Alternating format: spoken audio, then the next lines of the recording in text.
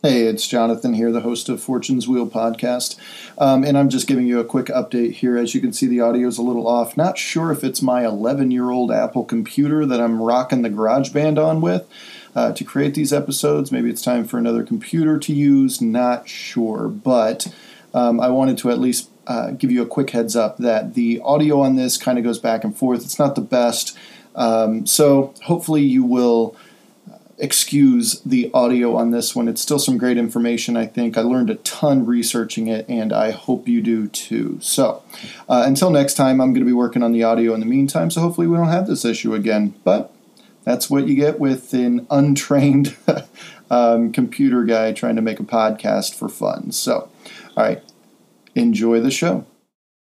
This episode is brought to you by Shopify. Whether you're selling a little or a lot, Shopify helps you do your thing, however you cha-ching. From the launch your online shop stage, all the way to the we just hit 1 million orders stage. No matter what stage you're in, Shopify's there to help you grow. Sign up for a $1 per month trial period at shopify.com/special offer, all lowercase.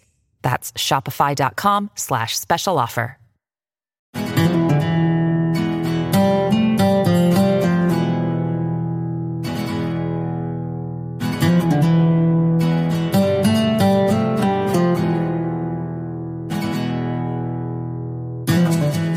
This is Fortune's Wheel, a podcast history of the late Middle Ages. I'm your host, Jonathan. On this anchor bonus episode of the podcast, we break from the flowing narrative and head down a little tributary, if you will, of the winding path taken by that soon-to-be ornament of the world along the banks of the meandering Guadalquivir River. If you're hearing this, I want to sincerely thank you, because you are either an anchor-supporting listener who receives these bonus episodes, or you are a Patreon member who receives these bonus episodes plus other full-length episodes and perks. Whichever you are, please know that I truly appreciate your generosity and your commitment to learning more each day. So, here we go. Today's bonus episode, episode 57, is entitled Abd al-Rahman. Thank you for listening, and I hope you enjoy the show.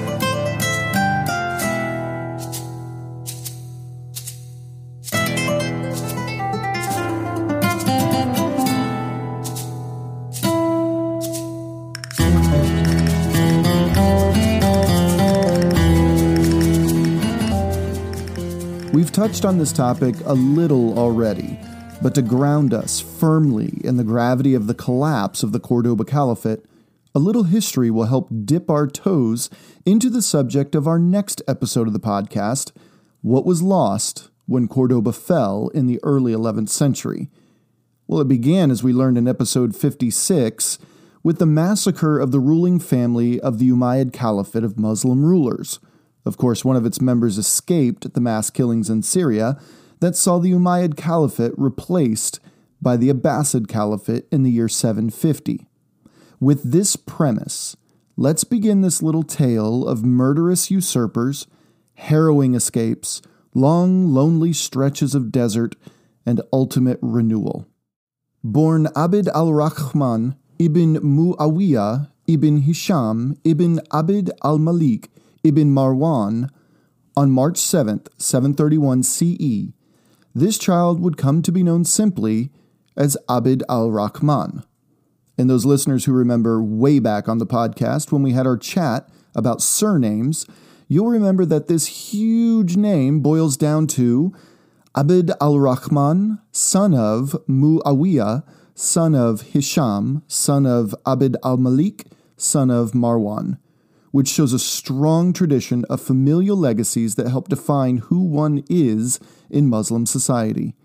And who Abd al-Rahman was a baby born in a long line of Muslim adherents. Well, dating back to at least the beginnings of Islam, exactly 100 years earlier.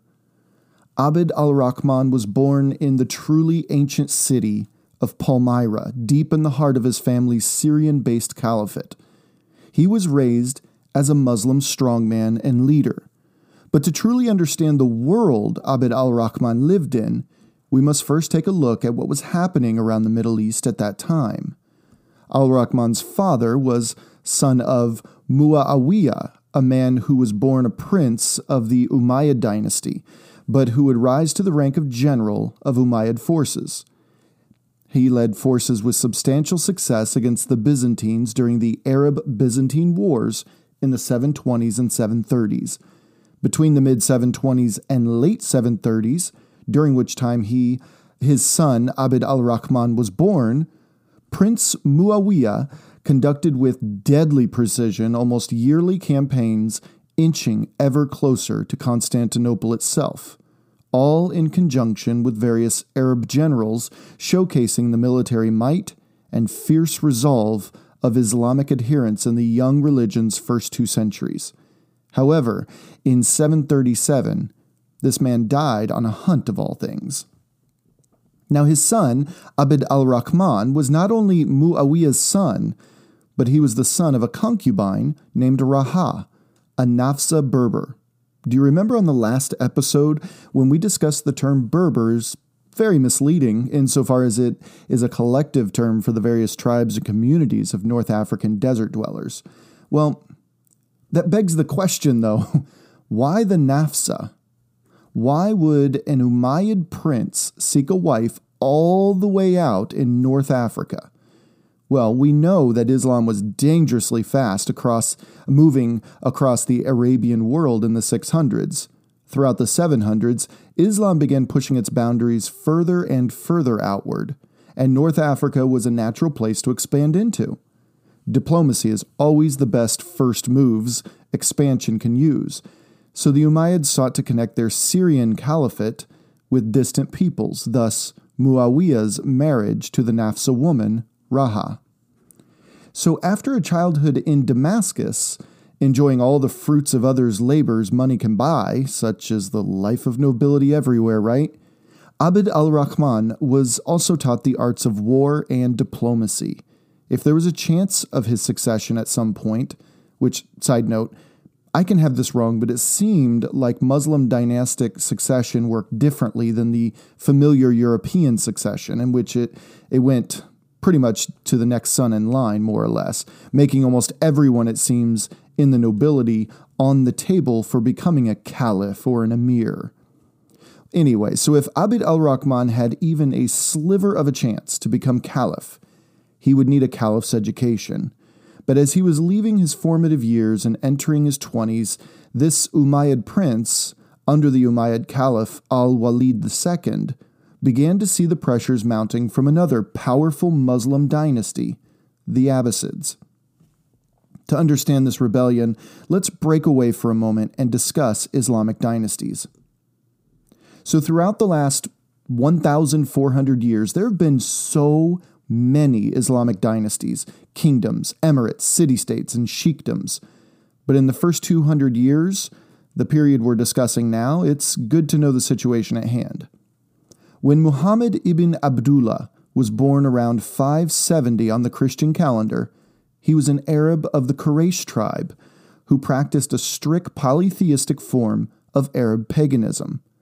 However, according to the Quran, an introduction by Abdullah Said, this Quraysh tradition essentially had what we would recognize as a sort of Greek-Roman flavor of having one primary god with other gods along for the ride. Either way, the whispers of monotheism are present there, and when Muhammad was a grown man of around 40, he was an established member of his community, known as an honorable man and a successful, prosperous merchant. At one point, around 610, Muhammad began praying in isolation at a mountain in southwest Saudi Arabia called Jabal al-Nur, which for the past 1,400 years has held one of the highest places in the Muslim heart, as it was here, in what has become to be called the Cave of Hira, that Muhammad received the first of his revelations from the archangel Jibra'il, or as the Christians know him, Gabriel. Fast forward to the year 632, and Muhammad has not only begun a brand new religion in the Abrahamic line, but he also expanded across the Arabian Peninsula. Islam was suddenly on the world stage, and they were feared and respected everywhere. It was a fire lit in the driest of forests, It spread with the intensity rarely seen among new religions. The year 632 was also the year that the Prophet Muhammad died. And it was the year 632 that saw the entire Muslim world thrown into a spiral of confusion and corruption and impending implosion. Over the next couple decades, we would see the split between Sunni Muslims and Shiite Muslims, which would have an effect all the way down to today's world. But this does not directly play into our narrative here, so we'll bypass this topic, at least for now.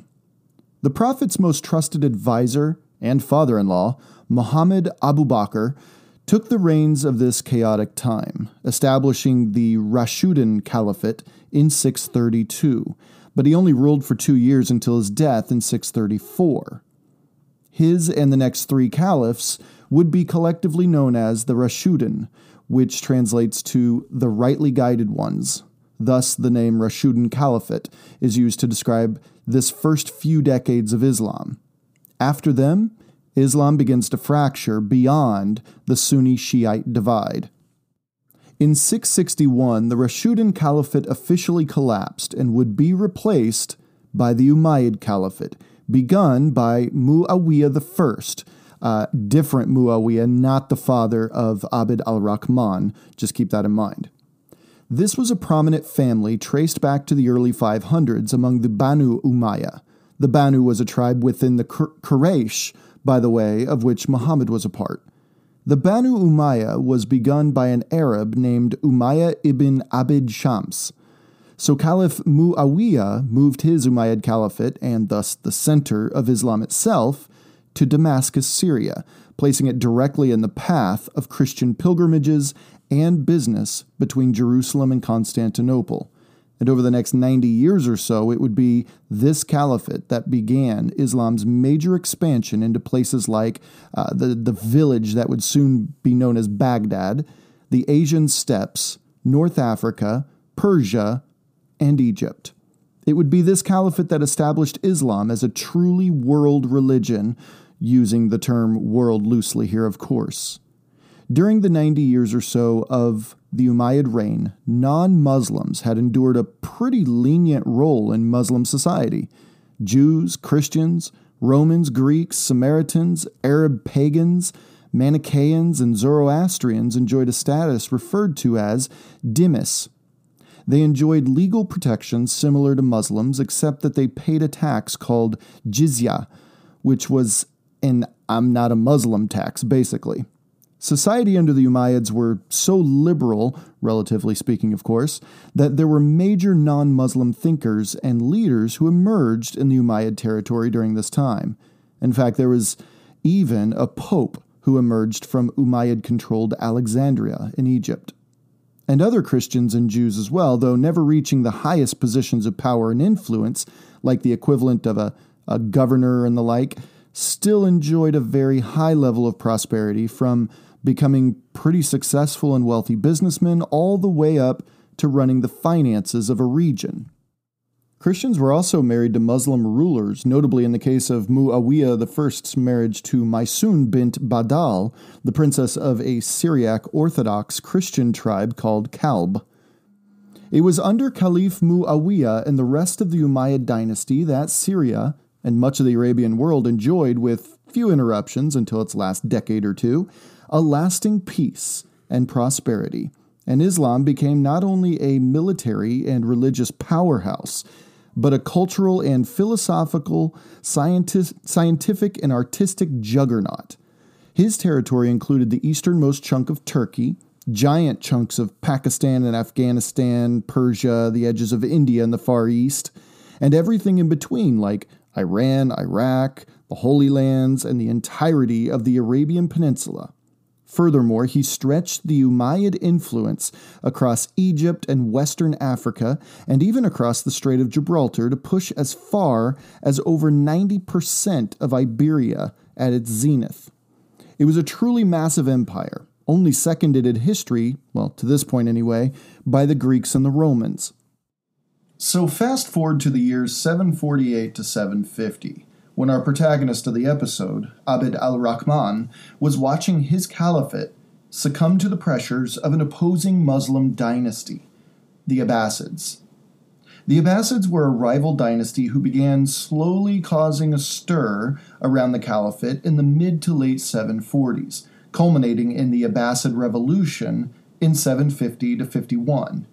There was a specific member of the line of a Sunni Muslim family who descended from an uncle of the Prophet Muhammad. This uncle was named Abbas ibn Abd al-Muttalib, hence the name of this new dynasty, the Abbasids. This descendant's name was Muhammad ibn Ali, and he gained prominence by speaking out against a distinguishing feature among Umayyad society, the liberalism of its ideology and practice.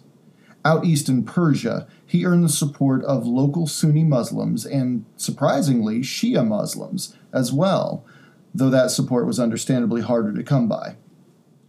After his assassination in the custody of the Umayyads, other Abbasids took up the mantle of rebellion, and eventually, on January 25th, 750 CE, the death knell rang on the Umayyad Caliphate when, at the historic Battle of the Great Zab, the Abbasids stood over the defeated Umayyad army and hailed the Abbasid leader, Abu al-Abbas as-Safa, or as history knows him, as-Safa, as the new caliph of a new Abbasid caliphate.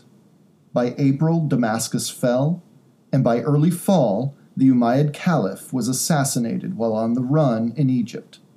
The Abbasids left almost nothing to show of the Umayyad reign, destroying anything associated with the caliph's family, including their tombs.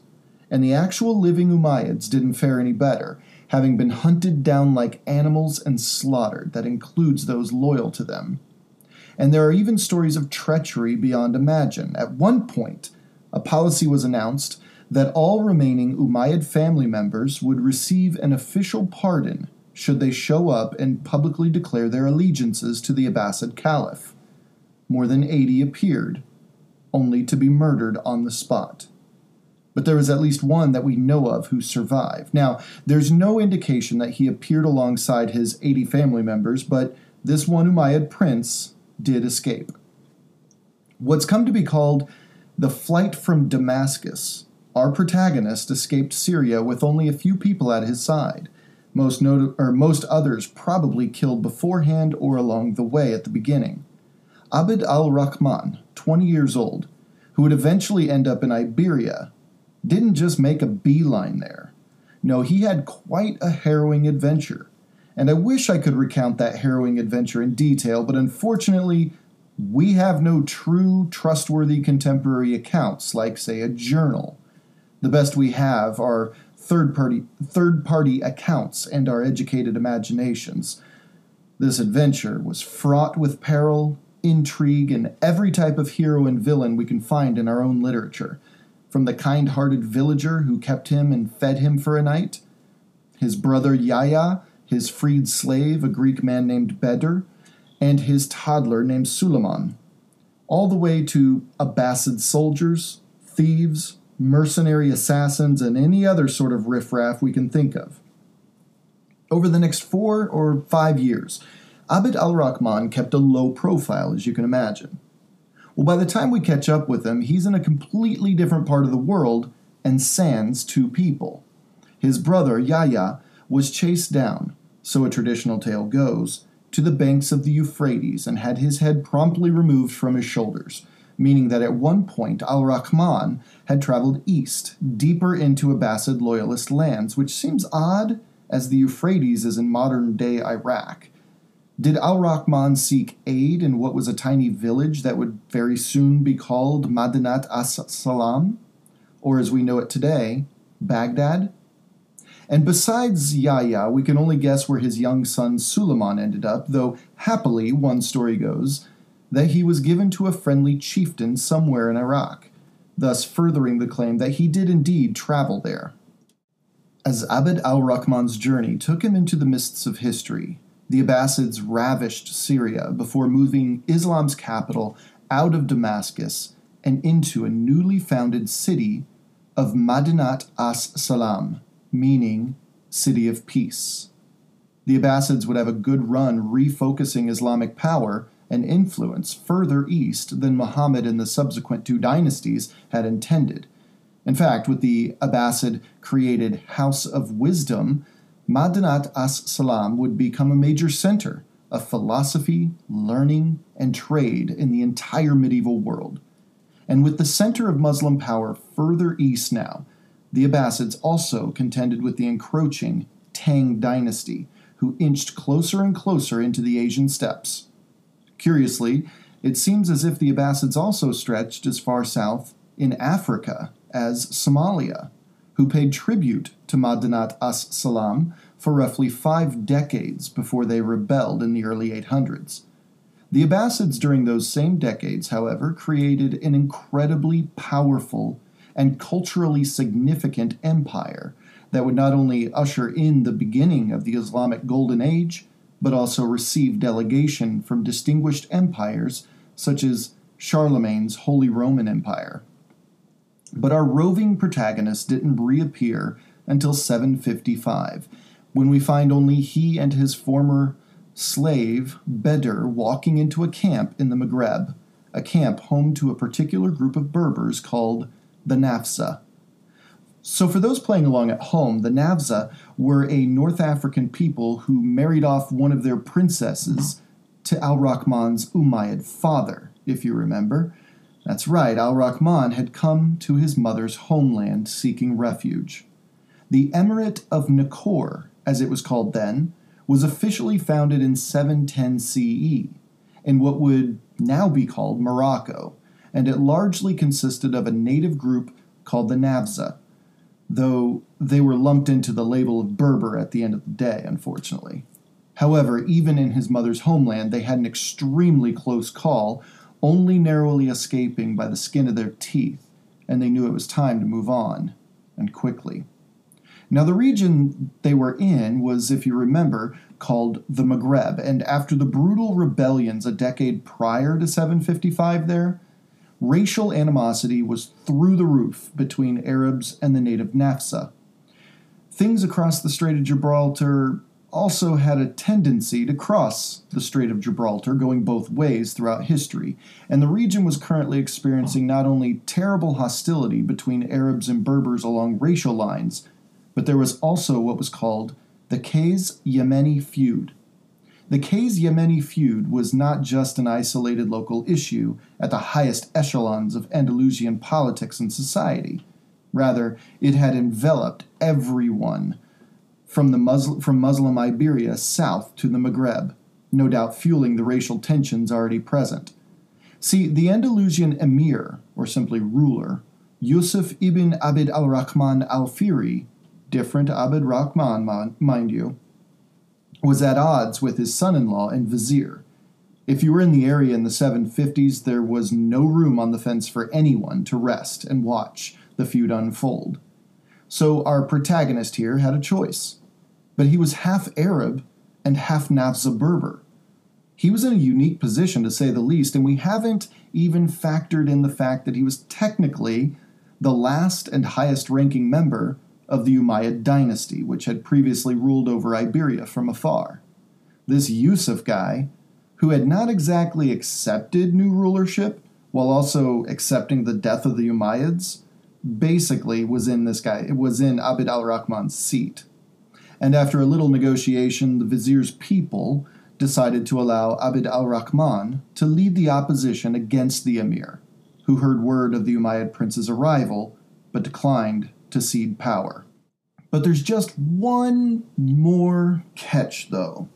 The vizier himself wasn't too keen on giving his control up either. Finally, something the emir and his vizier could agree on, right? But it didn't matter what they thought of Abd al-Rahman. The people in the vizier's corner accepted the Umayyad prince as their leader, giving him receptions of hundreds of cavalrymen wherever he went, as well as lavishing him with gifts and gold and slaves. The emir must have loved seeing that, except it wasn't just the vizier's people throwing their loyalty and adoration al-Rahman's way. No, word came that everyone in Iberia virtually seemed to have accepted the prince whom they thought was viciously slaughtered by those filthy Abbasid usurpers back east. The jig was up. Seville fell in 756 without so much as a drop of blood.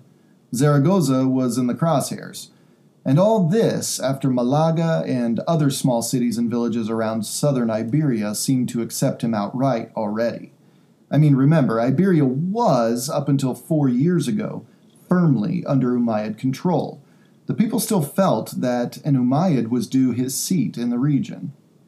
One extremely difficult and bloody battle along the banks of the Guadalquivir River later, and Abd al-Rahman, last remaining member of the Umayyad ruling family and broken desert wanderer for the last 5 or 6 years, entered Cordoba, thus reviving the rule of the Umayyad dynasty, once thought extinct, though technically it wasn't until a couple rebellions led by the former Emir Yusuf over the next year or so, ended in the emir's head being staked up on a Cordoban bridge, mind you, that saw al-Rahman assume the title of Emir of Cordoba. Those across the Muslim world still faithful to their former Umayyad rulers heard the whispers on the lips of a ghost of the Umayyads appearing more than 2,300 miles, or close to 4,000 kilometers, away in Cordoba, and they flocked to Iberia in droves over the ensuing decade or two. Cordoba's size expanded, as well as Muslim Iberia's outlying cities and villages, increasing not only the size of al-Rahman's population, but also his tax revenue. But what helped his popularity in this area was his subtle, yet still firmly outspoken finger in the chest of the Abbasid Caliphate. 1 year after he took the title of Emir of Cordoba, al-Rahman omitted Caliph Abu Ja'far Abdallah ibn Muhammad al-Mansur's name in Friday prayers from then on. This was a shot across the bow to the Abbasids way out east in Baghdad, and it was also a way of separating himself politically with them, comfortably establishing Iberia as a place for all Muslims who defy Abbasid rule. Okay, so not so comfortably, as within a couple years of this affront, Caliph Abu Ja'far Abdallah sent a grand navy and army through the Mediterranean to the shores of Iberia and attempted a historic invasion. But the only thing historic about this invasion ended up being the cost and the level of failure it concluded in. It failed due to the prescience of Emir Abd al-Rahman I, as he had anticipated such a move by the Abbasids and made major improvements to coastal cities in order to provide stout defense until his ground forces could arrive. Well, after repelling this grand Abbasid failure, no more would Muslim Iberia face such a massive threat to its existence, not for another couple centuries at least. Emir Abd al-Rahman spent nearly the rest of his life taking to the field from time to time, putting down minor revolts and skirmishes, and civil unrest around the Iberian Peninsula, though Zaragoza was by far the unruliest of the pack. There was even an appearance in the area in the late 770s by the legendary Charlemagne, then king of the West Franks and not quite Holy Roman Emperor yet. Charlemagne was being paid to fight those loyal to al-Rahman by the folks in and around Zaragoza, inspiring one of the most enduring European tales in history, as well as the oldest existing French manuscript.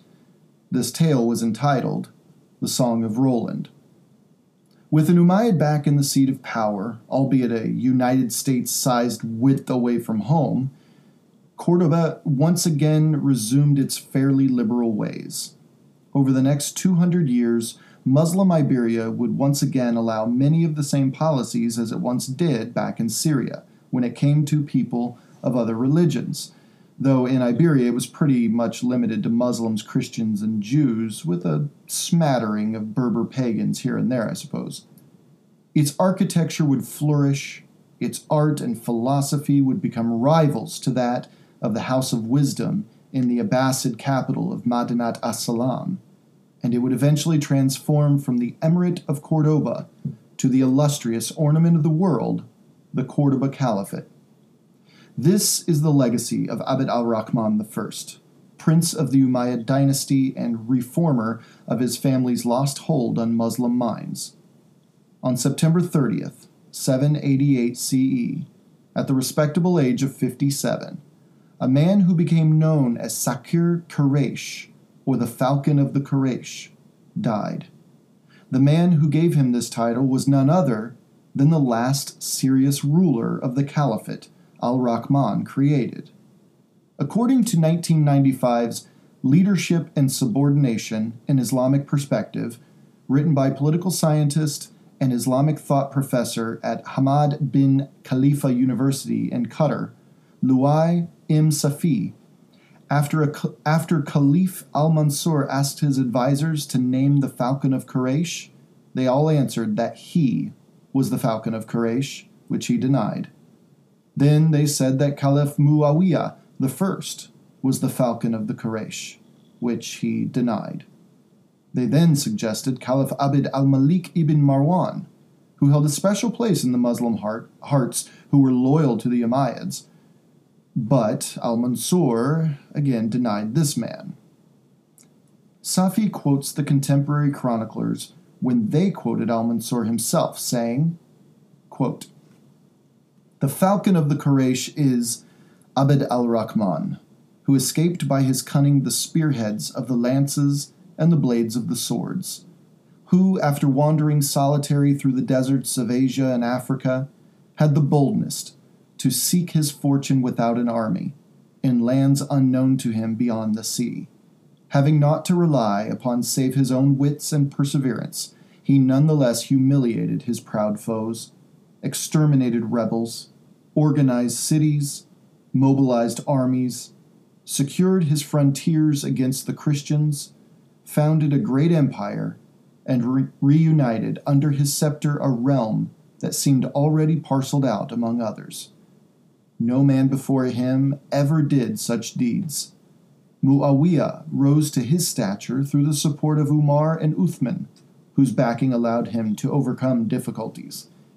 Abd al-Malik, because of previous appointment. And me, the commander of the faithful, through struggle of my kin and the solidarity of my partisans. But Abd al-Rahman I did it alone, with the support of none other than his own judgment, depending on no one but his own resolve."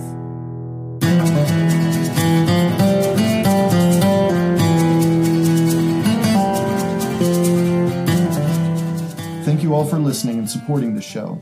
If you enjoyed this content and feel others should too, then please head over to Apple Podcasts, Podcast Addict, Google Podcasts, Spotify, Anchor, or wherever you download your podcast and leave a 5-star review, please. It certainly goes a very long way. In addition to this, please send out over your social media accounts. Just a quick shout out would be nice so we can get this crowd continuing to grow every day. Next time we pick up where we left off here with Cordoba. Just like the band Cinderella said, you don't know what you got till it's gone. And on the next episode, we're going to take a little look at what the world lost when Cordoba fell. Until next time.